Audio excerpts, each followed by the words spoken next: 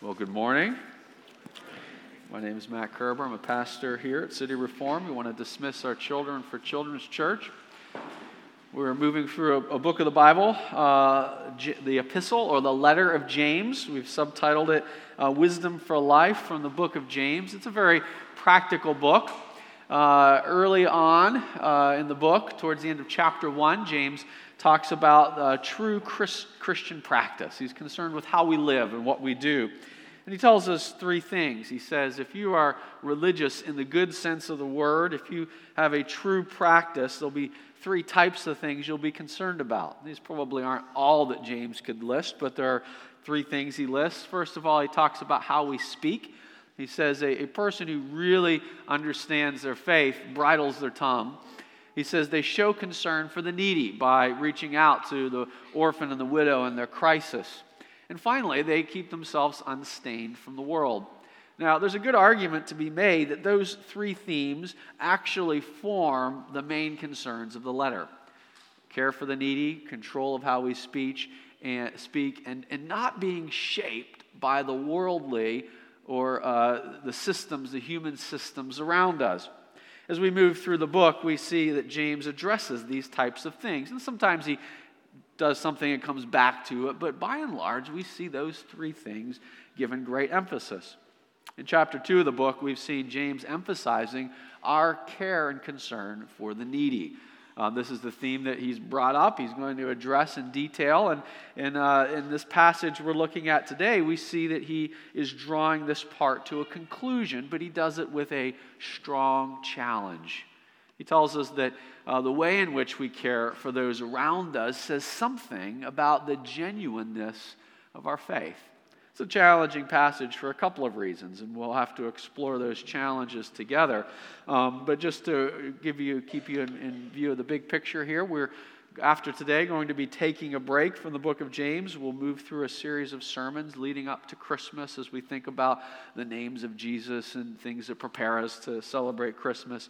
But we'll come back to James in the beginning of the new year, and when we do, he'll pick up with the second of these themes, how we speak.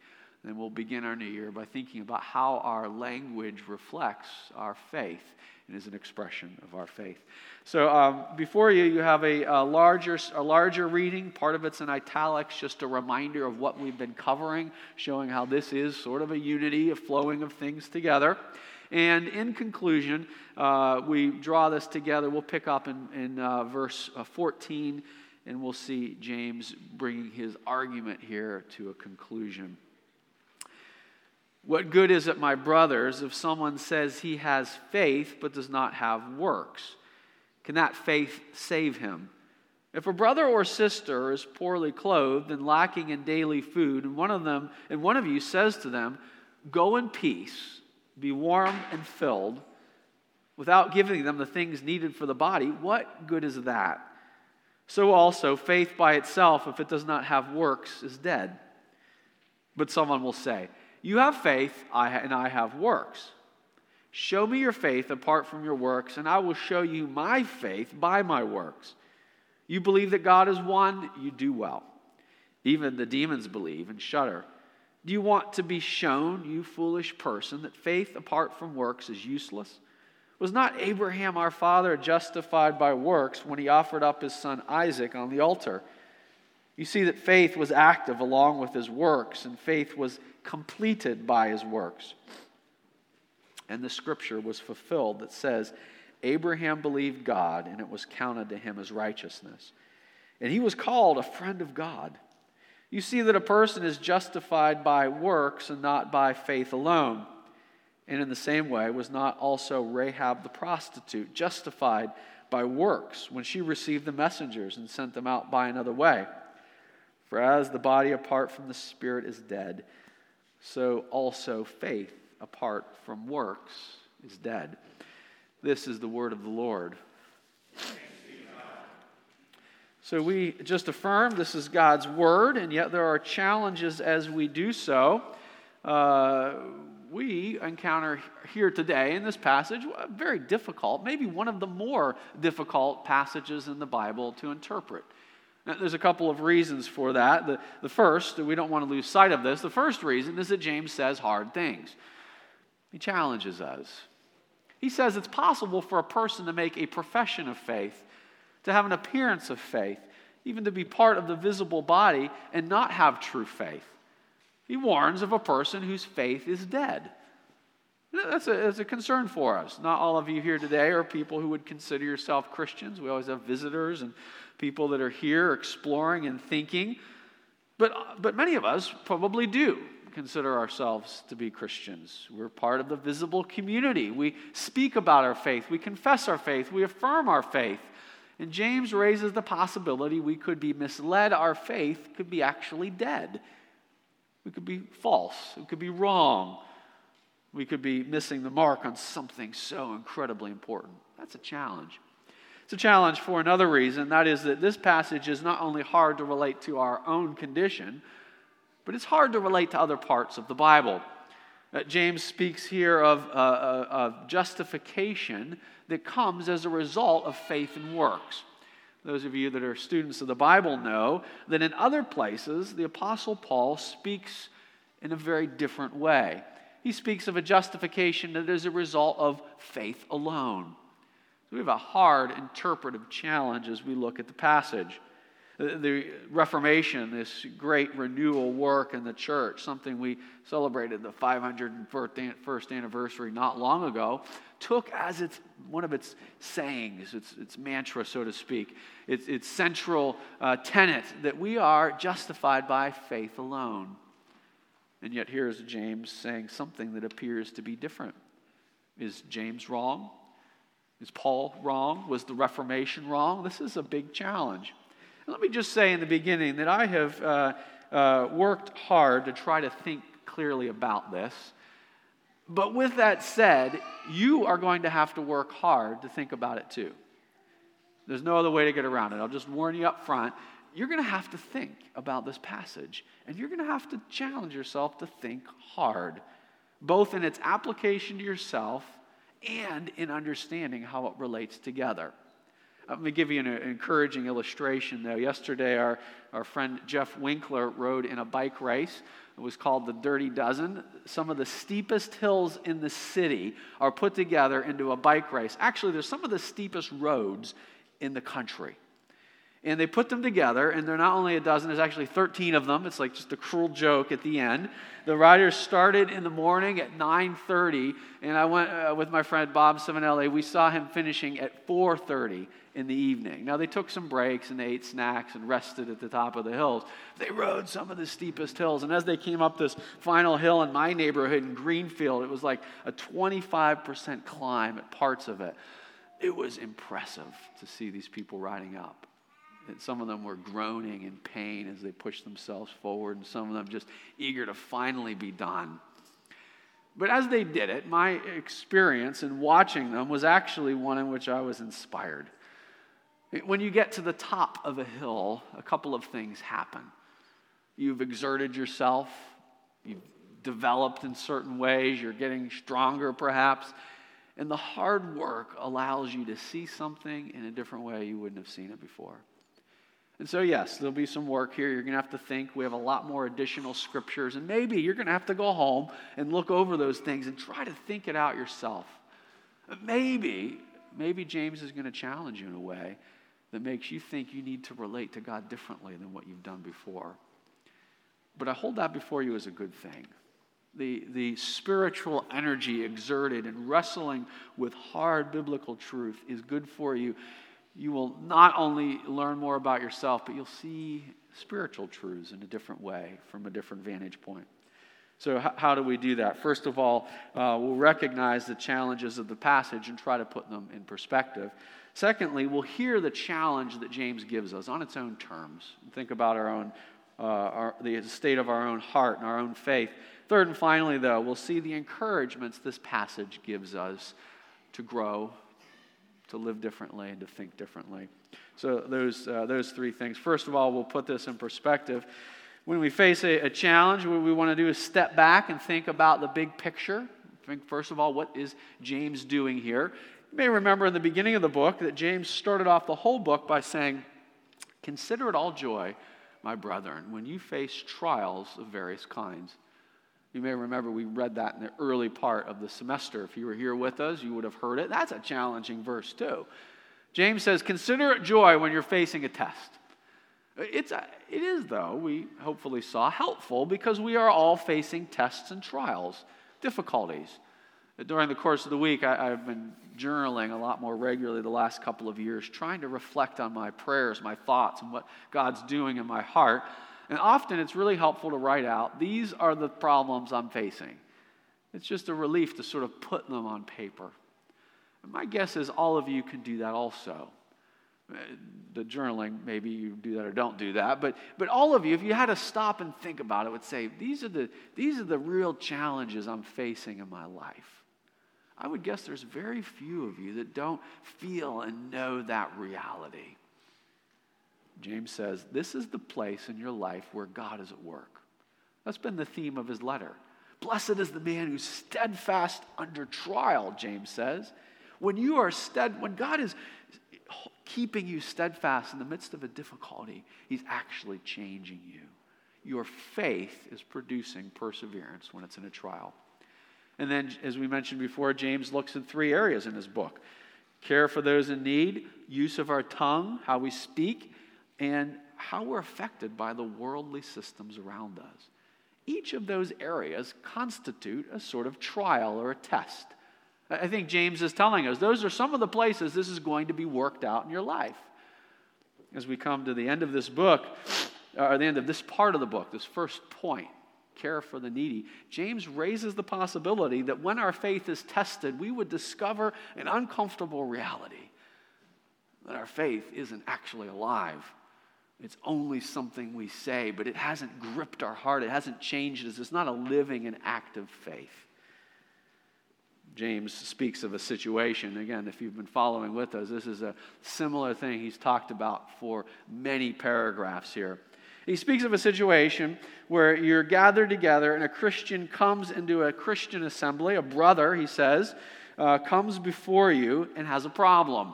They are, to quote James here, he says, they are poorly clothed and lacking in daily food. Now, there's a lot of ways that we can experience lack in our life. We can come in with a great emotional needs or loneliness, or we can think of all of the problems people bring. But James is very practical, and he presents a very practical situation. A person comes observably in need. They're hungry, and their clothes are insufficient. You can think of a thin jacket on a cold winter day in Pittsburgh. And then James imagines a scenario where someone speaks a blessing to them but does nothing. Now, look carefully at the blessing. It's really pretty interesting here because the blessing speaks the words that match the condition, but the person does nothing. This is the scenario that he speaks of. They say, "Go in peace, be warmed and filled," without giving them the things that are needed for the body. This is verse 16. So James imagines a scenario where a person comes in and we use words to meet them and do nothing to care for them. Now the situation's obvious, isn't it? James sort of paints it that way. He made an obvious scenario. He says, what good is that? I think we'd all have the similar analogy, especially if we identify ourselves in the position of the person with great need. Years ago, you may remember one of our assistant pastors, Sam DeSocio, would love to quote this verse. We sort of did it as a joke. But if one of us had a hard situation, they were going to go do something, and we would talk about it, and then they're going to go have a hard conversation, but you weren't going to go with them, you would say, "Be warm and filled," right? God bless you as you go do that hard thing. But at its root is an uncomfortable truth. If we merely speak to someone, "Oh, may God bless you," but don't get involved, we've actually used our faith and our words of faith as a barrier to doing and obeying God. James made it as absolutely clear that our calling as Christians is to care for the needs of people around us. Jesus did this, he modeled it, and he commanded us to do it. Now, we know we can't solve every problem. There are limits to what we can do, and all sorts of wisdom is needed. He's talking about the principle here. and a situation arises where someone uses their words of faith to excuse disobedience. That is the concern that James has here. Now, he imagines a scenario where someone takes it a step further. And that person, verse 18, objects to him. They say, after James had concluded, listen, if your words of faith are a barrier to obedience, then your faith is actually dead. He's very, very stark. He's very direct. He's making a point. And he anticipates an objection. Verse 18, someone will say, you have faith and I have works. You can kind of hear that sort of a voice, which is the same. Now, James, listen, there's lots of ways we experience our faith, lots of different emphasis that we have. You may emphasize caring for people. I emphasize just believing. James won't have any of that. He says this, show me your faith apart from your works, and I will show you my faith by my works. And then he gives 3 examples, and we'll look at those in a moment. He talks about a negative example. He says, even demons believe, but they don't obey. And then he talks about 2 people who demonstrated faith with great obedience, even in the midst of costliness and difficulty. The concern that James has here is that we would not use our doctrine or our teaching as an excuse for disobedience. But it does use language that's difficult. He goes on to say, not only does he speak about the importance of works, but in 3 places, James says specifically, a person is justified not by faith alone, but by their works. Now, this is where we have to think hard because it creates a challenge of biblical interpretation. There's no way around acknowledging it's a challenge. The reasons it's a challenge is that where James says specifically 3 times, you're justified by your faith in your works, the Apostle Paul in other places says very explicitly, just as clearly, you are justified by faith alone, not by works. And we saw one of them already in the passage, and you may have noticed these past 2 weeks I've been intentionally pairing up James and Paul together in one liturgy, one reading of Scripture as we move through the service, to hear these voices together, hopefully recognizing their unity. Our assurance of pardon, Paul says, he saved us, not because of the works done by us in righteousness. And he goes on to say, we are justified by grace. In other places, Paul's even more explicit. Paul will say things in Ephesians 2. He'll say, we are justified, we are saved by faith, not by works, so no one could boast. In Romans chapter 4, Paul would even go on to cite the story of the great father of the faith, Abraham, the same guy that James uses, and say, look, doesn't it say that Abraham was justified by faith? Romans chapter 4, verses 2 and 3. If Abraham was justified by works, he has something to boast about, but not before God. For what does the Scripture say? Abraham believed God, and it was counted to him as righteousness. This is a challenge, isn't it? It's flat out a challenge. What do we do with it? Some have concluded that Paul and James were presenting different versions of Christianity, presenting the idea that the early church was divided or, at worst, diluted. In that case, we'd have to pick one or the other. We could be Paul or James, faith or faith plus works. Or perhaps we conclude that we can't trust the Bible at all. The Reformation was wrong, and that we can't really know anything about the Christian faith. This is challenging and it's important. But before we jump to any of those drastic conclusions, let's stop and look closer. Let's recognize, first of all, the many things that Paul and James clearly agree on. Both of them agree that we are saved by faith. The whole book of James is really about faith that is tested. We are told that receiving God's word with meekness leads to the salvation of our souls. And when James asks in verse 14, can your faith save you? He seems to be implying that a certain type of faith does save us, but another kind, a dead kind, does not. James and Paul also agree on the necessity of works. That is, the necessity that Christians obey. This is central to the teaching of Jesus. In Ephesians chapter 2, verse 10, immediately after Paul says, we're saved by faith, not by works, he goes on to say, now, O Christian, you've come to know Jesus by faith. You are recreated in Christ for the good works that God prepared in advance for you to do. In other words, Paul and James agree on faith. They agree on the importance of good actions that go in the Christian life. But they first of all have different pastoral concerns.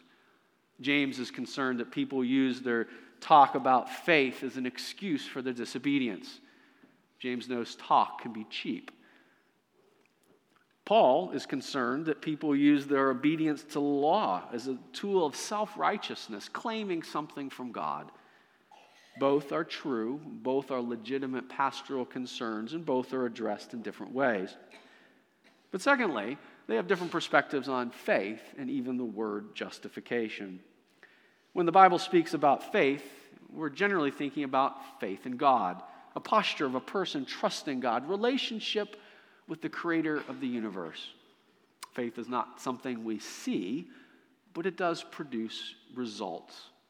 When we think about faith, we can think about it from two perspectives. We could think about it from God's perspective or from the human perspective. I think it's generally true that when Paul speaks about faith and justification, he speaks from God's perspective. He talks about a person trusting Christ. He talks about the change that happens, what God tells us about how we're changed when we trust Him. And in his language of justification, as you notice, maybe in Romans 4, you may have noticed, he says, before God. In fact, many places when Paul references justification, he talks about this change in reference to God. According to Paul, justification is what happens when God counts us righteous because we're connected to Jesus by faith. Now, someone else might ask a different question from a human perspective. How do you know when a person has faith? You can't see it. How do you know when God has received our faith and linked us to Christ? How do you know it's happening? We think of faith from the human angle.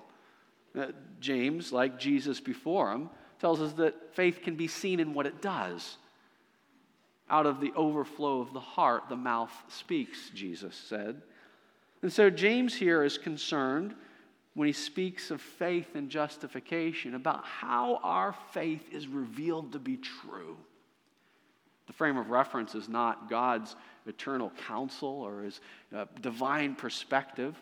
It's not the perspective of God declaring us righteous or bringing us into the kingdom of light out of the kingdom of darkness. It's the perspective of our faith being revealed. And that's generally one of the ways we use the word justify in English. When we read Paul, it's clear that he means justify as the act of God as a judge declaring something to be true. Connected to Jesus, you are righteous.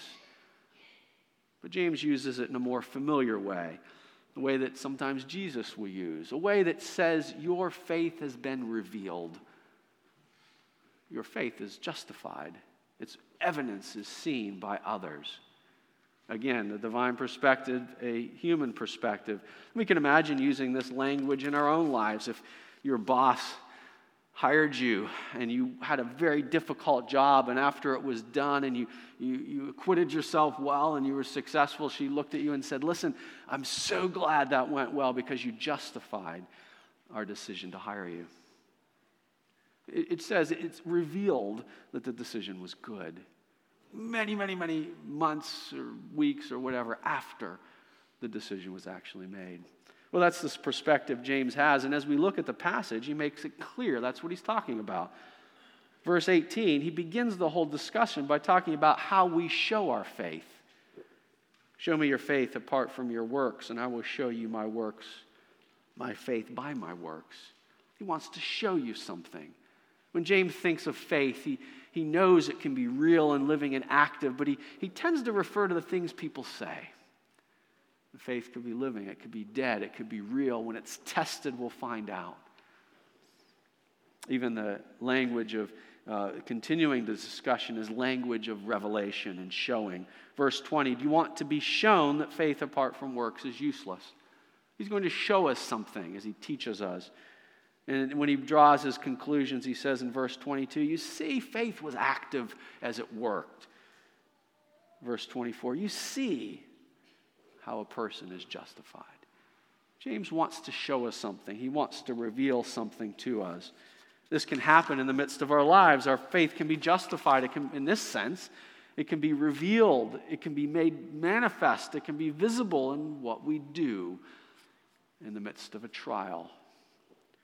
And the Bible tells us in the last day and the great day and the final judgment, we will be openly acknowledged and acquitted before all people. There's a sense in the end in which a Christian who's been trusting in Christ all along has that verdict expressed openly and publicly to all people. This is the concern James has. Having untangled it from some of these theological concerns, though, let's listen to James on his own terms. Because he's deeply concerned that we not be deluded by the essence of our own faith. If the first part was challenging to think about it biblically together, the second is a challenge personally. James gets in our business. He uses a very practical and uncomfortable analogy. Does your faith lead you to obedience when it's uncomfortable or costly? That, after all, is the reason why the person dismisses the needy person, their needy brother, with a blessing but no action. It would be time-consuming, costly, uncomfortable, entangling to get involved in this. And friends, we recognize the many challenges of understanding how to actually do this. James is talking about the principle. We can take that principle, can't we? And apply it to our lives. Where around you is God testing you by bringing you into a place of need? Where is God allowing room for your faith to be expressed? And how are you tempted to say, well, I'm just so thankful for grace. Maybe it doesn't really matter what I do. Can you imagine Jesus, our Lord and Savior, who invites his followers to come following him, picking up their cross daily, to follow him into a life of sacrificial service where we draw life from him and learn to depend on him in service? Can you imagine Jesus saying, well, the cross part, that was really optional. I think James is rightly unnerved by that potential. Yes, we are absolutely saved, brought into saving relationship with Jesus by faith alone. But that faith that clings to Christ as a Savior and Lord is always active. If we've really seen the mercy that God showed us on the cross, will we not be merciful to others? And so James says, your faith will be seen. And it's possible, he says, that faith can be dead. He gives us three analogies here, three arguments that he makes. First of all, he says this, do you know, he said, demons have good theology. It's an interesting argument, isn't it? I wish James told us more about demons here. He doesn't. He speaks to people that are readily on board with what he's telling them. He doesn't explain or defend or elaborate, but he simply tells them, do you not know there's spiritual beings that have great theology in the sense they believe God is real. They believe Jesus was raised from the dead. But they don't submit. They don't obey. They don't trust. They're not relationally connected. It's possible to have a mental assent to truth and not be engaged with the truth. It's not personal. Throughout the years, down through the church history, Christians have always recognized this reality. They say things like the greatest distance in the world is the distance from your head to your heart. And if you've heard that before, you know the saying means you hear a truth, you believe a truth, do you grasp it in a life-changing way in your heart? Just an analogy. James says talk is cheap, and he speaks here of a faith, a profession that is useless if it doesn't lead to obedience and trust. Secondly, he speaks of Abraham. Abraham's the father of Jewish and Christian faith. Even the Muslims would refer to Abraham as the founder of their faith, certainly an important character historically.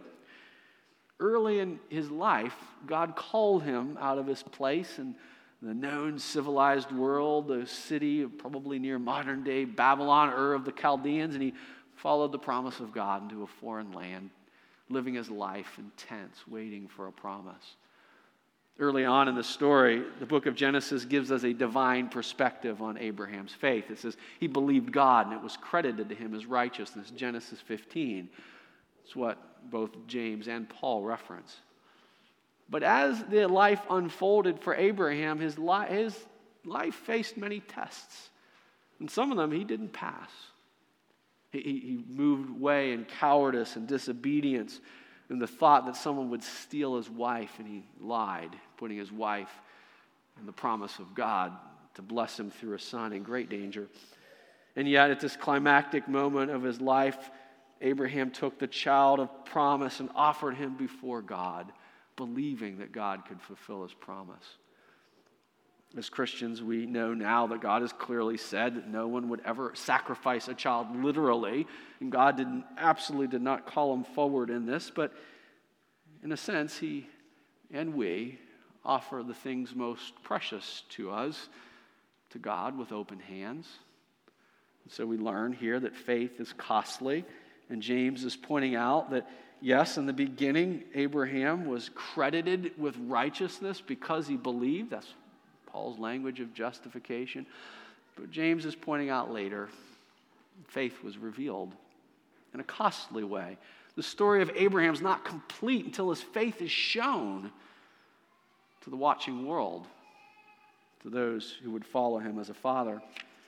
And third and finally, he uses an opposite example. Abraham's the quintessential insider, the father of the faith. Rahab is the ultimate outsider. She's not Israelite. In fact, she belongs to the people of Jericho. She's in the city. They go to scout as Joshua finally is about to lead the descendants of Abraham into the promised land. They stand first before the gates of Jericho, the great walled city. Joshua sends in the spies to find out what it's like. And the spies are in a difficult scenario. They want to see the city, but they don't want to get caught. They have to take refuge in the one place where people don't ask uncomfortable questions. They go into a brothel. That's the story. And there, the most surprising thing happens. Rahab, the prostitute, speaks to them about her faith in God. She's heard of the God of the people of Israel, and she wants to help. And so when the king learns of their presence and tries to chase them down, she first of all hides them and smuggles them over the wall. Rahab will be spared when the city was sacked. She'll become a member of Israel. Presumably she'll change her profession. No, the Bible doesn't give us any details on that. But she's married. She enters into the life of God's people. And later, she's listed in the book of Matthew as a descendant, an ancestor not only of David, but of Jesus. Very unlikely sort of person to list in the lineage of a king. But she had a costly faith, a faith willing to do a brave and frightening thing. If the Israelites had not succeeded, her life and the life of her family could have been in danger. And so Abraham shows us that true faith leads to costly engagement with the world. True faith, when it's really alive, will cause us to live differently. What do we do with that knowledge? Let me close with 3 observations. This, like I said, is hard. There's no other way through it. It challenges us to think and to probe our own hearts. 3 things we can take from it, however. First is, there is a benefit in acknowledging our own spiritual condition.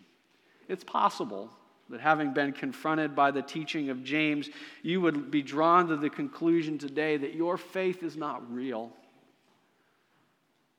You followed your parents, perhaps, your roommate, or your spouse.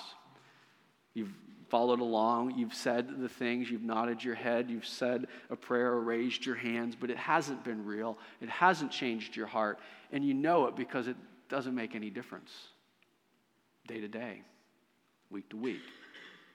I'm not talking about perfection. We're talking about a faith that shows up. James does not give us a checklist here to say, oh, well, now I know I've earned something. But he says, listen, if it's real, you will know, and it will change you. Difficult as that may sound, friends, it could be one of the best things that you would ever know. When I was a college student, if you had asked me in the right setting and the right time if I was a Christian, I may have said yes, but I wasn't. Not even close. I wasn't obeying. If you would ask me, are you obeying Jesus? Are you a follower? Are you a disciple of Jesus? Are you trying to do what he says? I would have said no. James tells us that we don't pick and choose. We don't get to say, I'll take Jesus as Savior, but I'll wait for the Lord part later. I'm so thankful what he did on the cross, but I'm going to stay as the Lord of my own life, even though he's the risen Lord and Savior of the world and the universe. So he brings us to the point of decision. Maybe the best thing we could ever read and know is to say, I need faith. James says, receive the word with meekness. Surrender with God. Receive the message of the gospel that you are saved by the work of Jesus. He is a Savior and Lord. You add nothing to it. And yet we give up everything before the Lord and Savior that gave himself for us. Secondly, we learn encouragement from Abraham. I wrestled with this a lot yesterday, and as the evening wore on, there was a part where, having understood the passage, I felt discouraged. Go do it. It's almost like this is James giving us the Nike slogan. That's what I felt. And then I remembered that James isn't telling us, don't believe that your faith without works is going to help you. He's not telling us to just go work. But he's simply telling us that real faith produces something. Friends, you and I need more faith, and we need to trust God in the midst of the trials and difficulties we're finding. My list in my book, that's the real thing that James is talking about this week, and I have the opportunity to look for God and to trust him in the midst of trials. Abraham learned this over time. He didn't get it right away. He made mistakes.